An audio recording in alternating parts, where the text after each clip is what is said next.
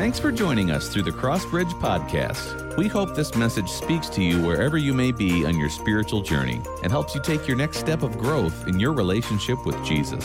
For more information about Crossbridge or to speak with one of our ministry team members, please visit crossbridge.church. Welcome to Crossbridge. We're so glad that you joined us. I'm Trish, and I'm one of the staff pastors here, and we just want to welcome you at our Peru campus and at our Morris campus and online. Wherever you are watching us or joining us from, we're so glad that you chose us to worship with us today. I just wanted to start, some of you know that I have been battling stage 4 breast cancer that has spread to my bones, and particularly my right leg has, all year, it's been attacking my right leg, and I've been in a brace and in a wheelchair, and I just want to thank you so much for all of your prayers for myself and for my family. My femur, the cancer had actually eaten my femur bone, and then I broke it in a couple of places, of course, waiting for the brace to be made. And so it's been all year. We've been praying for healing, and God has been so faithful, and he has answered our prayers. And the bone is completely healed. The fractures are healed, and my surgeon actually said that he could not have done a better job at healing the bone than God did, of course. So I just want to thank you so much, and it is such a privilege to be up here being able to share with you today. So let's get started and dive in. Who remembers having a great teacher in school? Someone who made learning fun for you, and like maybe you actually even look forward to going to that class every day. Maybe that teacher used all different kinds of techniques. Maybe she was silly or danced around or dressed up or did whatever it took to make sure that you could learn the material that she was trying to teach you. Or maybe you had a teacher that was a little bit more like this. Adams. Here. Adamley. Here. Adamowski. Adamson. Here. Adler. Here. Anderson. Anderson. Here. Bueller. Bueller. Bueller. Bueller. If that was your teacher, I so apologize. And if you're still in therapy over that, it's completely understandable. I know I would be. But how many of us would say, and I'd like to see your hands, how many of us would say that we know a little bit more today than we knew back when we were in school? When I was in school, I was horrible at history. I just could not grasp it. I couldn't understand it. Any of it. I just didn't get it. When I was in 6th grade, I remember that we would play this very stupid game. The teacher would have 7 maps, and he would pull them down, and there'd be the 7 continents on the maps, and we'd have to go up front and draw a piece of paper out of a hat, and then you needed to find what that piece of paper said. And one time, I got the piece of paper, and I pulled it out, and it was the continent of Africa. The continent of Africa. And I couldn't find it. So stop judging me. I can feel you judging. I could probably find it today, but just to save face, I actually looked it up to make sure Africa was a continent. So I'm still learning.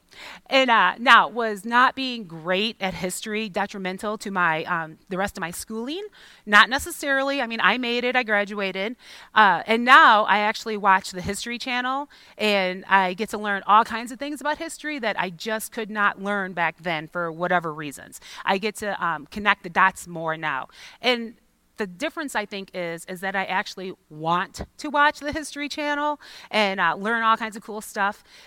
Back then, when I was in school, I didn't really care very much about history. And so I think that's really the difference. I now want to learn, and I want to grow in my knowledge of history. And our relationship with Jesus can be a lot like that. Some of us can just get it. We understand it. We get God's word. And some of us might still be looking for the continent of Africa. But the good news is, wherever you find yourself today, that is not where you need to stay if you're not where you want to be. We have this awesome teacher who is 100% for us in figuring out our relationship with Jesus on a daily basis. And that teacher is Jesus himself. And you know, Jesus was no ordinary man. He came to teach us how to live, how to look, and how to love like he did. And he came to tell us and teach us all about the kingdom of God and how we can enter into that kingdom. Jesus had different ways of teaching, and one of the ways that he taught us was through parables.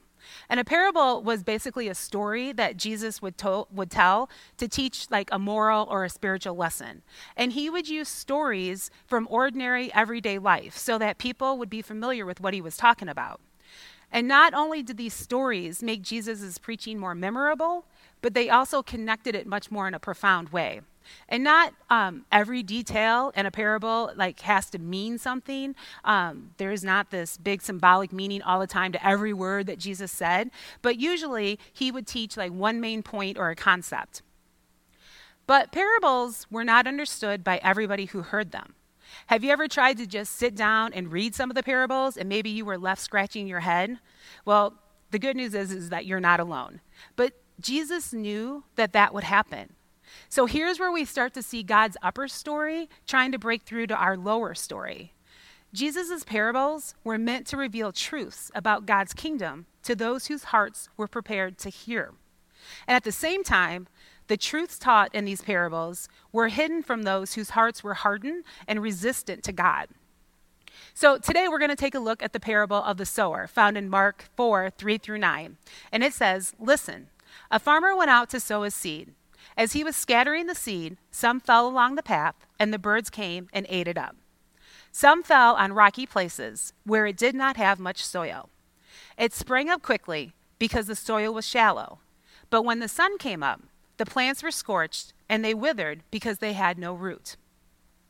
Other seed fell among thorns, which grew up and choked the plants, so they did not bear grain. Other seed fell on good soil, and it came up, grew, and produced a crop, some multiplying 30, some 60, and some 100 times. Then Jesus said, 'Whoever has ears to hear, let them hear.'" Jesus uses this parable to describe how his message will be received in the world. When I was wrestling with God about my call to becoming a pastor, this parable is what he continued to take me back to. He reassured me that everything that we do matters, and that some of the people that we invest in, they will make it to harvest. Some will turn and go a different direction. But the important thing is that we continue to do our part of planting and watering the seeds so that God can then continue to grow them and bring them to harvest. When I was thinking about telling a story about each of the soils, I realized there are really no heart-grabbing stories about how people turn from God and are possibly lost for eternity. And I didn't want to leave you in this somber, your head laying low, leaving church today. But the truth is that we probably all know people who are in each of these soils. And maybe we've even found ourselves in these soils at one time or another. So today we're all in a soil. So let's take a closer look at them. When I was in high school, we had this beautiful family Bible that used to sit in the corner of the dining room, and you just didn't really touch it. It wasn't something that you picked up or used or, really even thought about. You just walked by it all the time. But when I was a freshman in high school, I went to a Catholic high school, and I had to write a gospel according to myself in order to get out of religion class my freshman year. I didn't even know what a gospel was. I had to look it up. And so if you find yourself in that same boat today, a gospel means good news, and it's God's plan to save sinful humans from eternal separation from himself. So I picked up this family Bible, and I thought, I'm going to turn to Genesis 1:1. I mean, it sounded like a good place to start right in the beginning. The only problem is that it was more like reading a foreign language. I got a few chapters into it, and I slammed it shut, and I put it back in the corner because I had no understanding of what it was saying, because it was not yet my time. I just could not grasp it, and I couldn't understand it. As he was scattering the seeds, some fell along the path, and the birds came up and ate it. We probably all know people who thought about maybe starting a relationship with God, and for whatever reason, it just really didn't get off the ground. Some who hear will not understand. Some seed fell on rocky places, but were scorched and withered because they had no root. Some of us will believe God's word. We will receive Christ's forgiveness and begin a relationship with Jesus. But for whatever reason, that relationship, it just doesn't grow. When faced with difficulties of life and in the world, they just give up their loyalty to God and they turn away from him. I have a brother who I had been praying for quite some time, and he started asking questions and kind of seeking out God, and he made an appointment with one of the staff pastors, and he went in and was talking to him, and he shared with me that he had prayed the prayer and that he accepted Jesus as his Lord and Savior. And I was so excited for him. I had been praying for him for quite some time. And when he came out of that meeting, I was there, and I'm telling you, I think he had a little bit more pep in his step and a smile on his face that I had not really ever seen before. So I bought him this Bible, and I told him to start in the book of John, not Genesis, but in John. And I just kept praying for him. So a little bit of time had passed, and within a few weeks, some of my other family members had started questioning him about his relationship with Jesus and kind of beating him down unintentionally. But eventually that led my brother to thinking that God just wasn't really worth the effort or the harassment that he was receiving, and he turned his back and walked away from his newly found relationship with Jesus. See, like I told you, these stories are not so uplifting, but hold on, stay with me because the good news is coming. In verse 7, other seed fell among thorns, which grew up and choked the plants, so that they did not bear grain. These are the people who actually are like almost all in. They commit their lives to Christ. They grow in their relationship. They're serving in their church, or maybe they're volunteering someplace. They're inviting friends and family to come to church with them. And then, as time goes on, the concerns of life start to rear their ugly head. And maybe it's an addiction. Maybe they're chasing a career, their worries and anxieties or desires, or even the deceitfulness of wealth.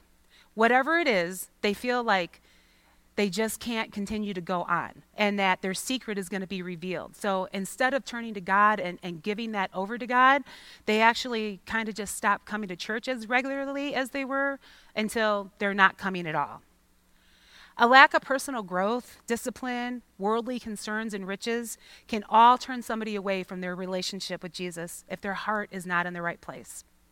Now, there's nothing wrong at all with having riches, as long as they don't consume you and make you feel like you need to choose one over God. And finally, some seed fell on good soil. It produced a crop multiplying 30, 60, or even 100 times. Some of us here accept and are obedient to God's word. Here's the good news, I think, about all of this. God loves us so much that his love for us is so great that he throws the seeds wherever. And he doesn't care if they're going to make it to harvest or not. He doesn't pick and choose where the seeds go. And a farmer knows his fields. Back then, a farmer would plant his seeds by what's called broadcasting by hand. And broadcasting is a process of random scattering of seeds on the surface of the seabeds. It's not an effective method of sowing seeds. 3/4 of the seeds that are scattered are lost. 3/4 of them. 3 unproductive soils. But God still chooses to scatter the seeds. A sower scattered seeds widely on unpromising terrain in hopes of a harvest. He doesn't just throw the seeds where he knows that they're going to make it. God loves us so much, he's willing to scatter those seeds where the birds can eat them, where they can be withered and scorched. He throws them among the thorns, all in the hopes of a harvest. This parable is one of the only parables that Jesus actually explains to his disciples. And I'm paraphrasing this, but Jesus tells his disciples that the seeds are God's word, and the birds are like Satan snatching the seeds away. The scorching sun are like the trials in our lives. When we become withered, we stumble. And the choking of the thorns are the various issues and misplaced priorities that we have in our lives. But there is good soil for those who hear and accept the word of God. In verse 9, Jesus tells us, "He who has ears to hear, let him hear." Jesus used parables to reveal truth in a form that requires faith to accept and understand. God's word is sown in most of the world today, but only those who truly accept it will produce a harvest. Jesus is teaching us from the upper story how to live our life in the lower story. Jesus also used a more direct style of teaching when he gave us the Sermon on the Mount. And the Sermon on the Mount is Jesus teaching us and giving us a vision for how life works in God's community. Throughout the Sermon on the Mount, Jesus tells us again and again how to live out our Christian lifestyle. He explains what it looks like to be a follower and how to serve as a member of God's kingdom. He makes it clear that his followers should live in a noticeably different way than other people, and that there's a higher standard of conduct, love, and selflessness that Jesus himself embodied. The Sermon on the Mount is found in chapters 5 through 7 in the book of Matthew, and it contains the most important teachings of Jesus. The sermon begins with Jesus teaching us about the Beatitudes and their call for humility, peacemaking, purity, and righteousness. And then he continues on with a few sharp words about anger, lust, revenge, and hypocrisy. And then in the middle of it, he gives us the Lord's Prayer. All of this is followed by some more words, strong words against materialism, worry, and judging others. But it's not all like, thou shalt not. The Sermon on the Mount ends with Jesus' encouragement for his followers to pray frequently and fervently, to live by the golden rule, to bear good fruit, and to continue to build on the rock. So we're going to take a look at some of the Beatitudes and what Jesus was trying to teach us about them.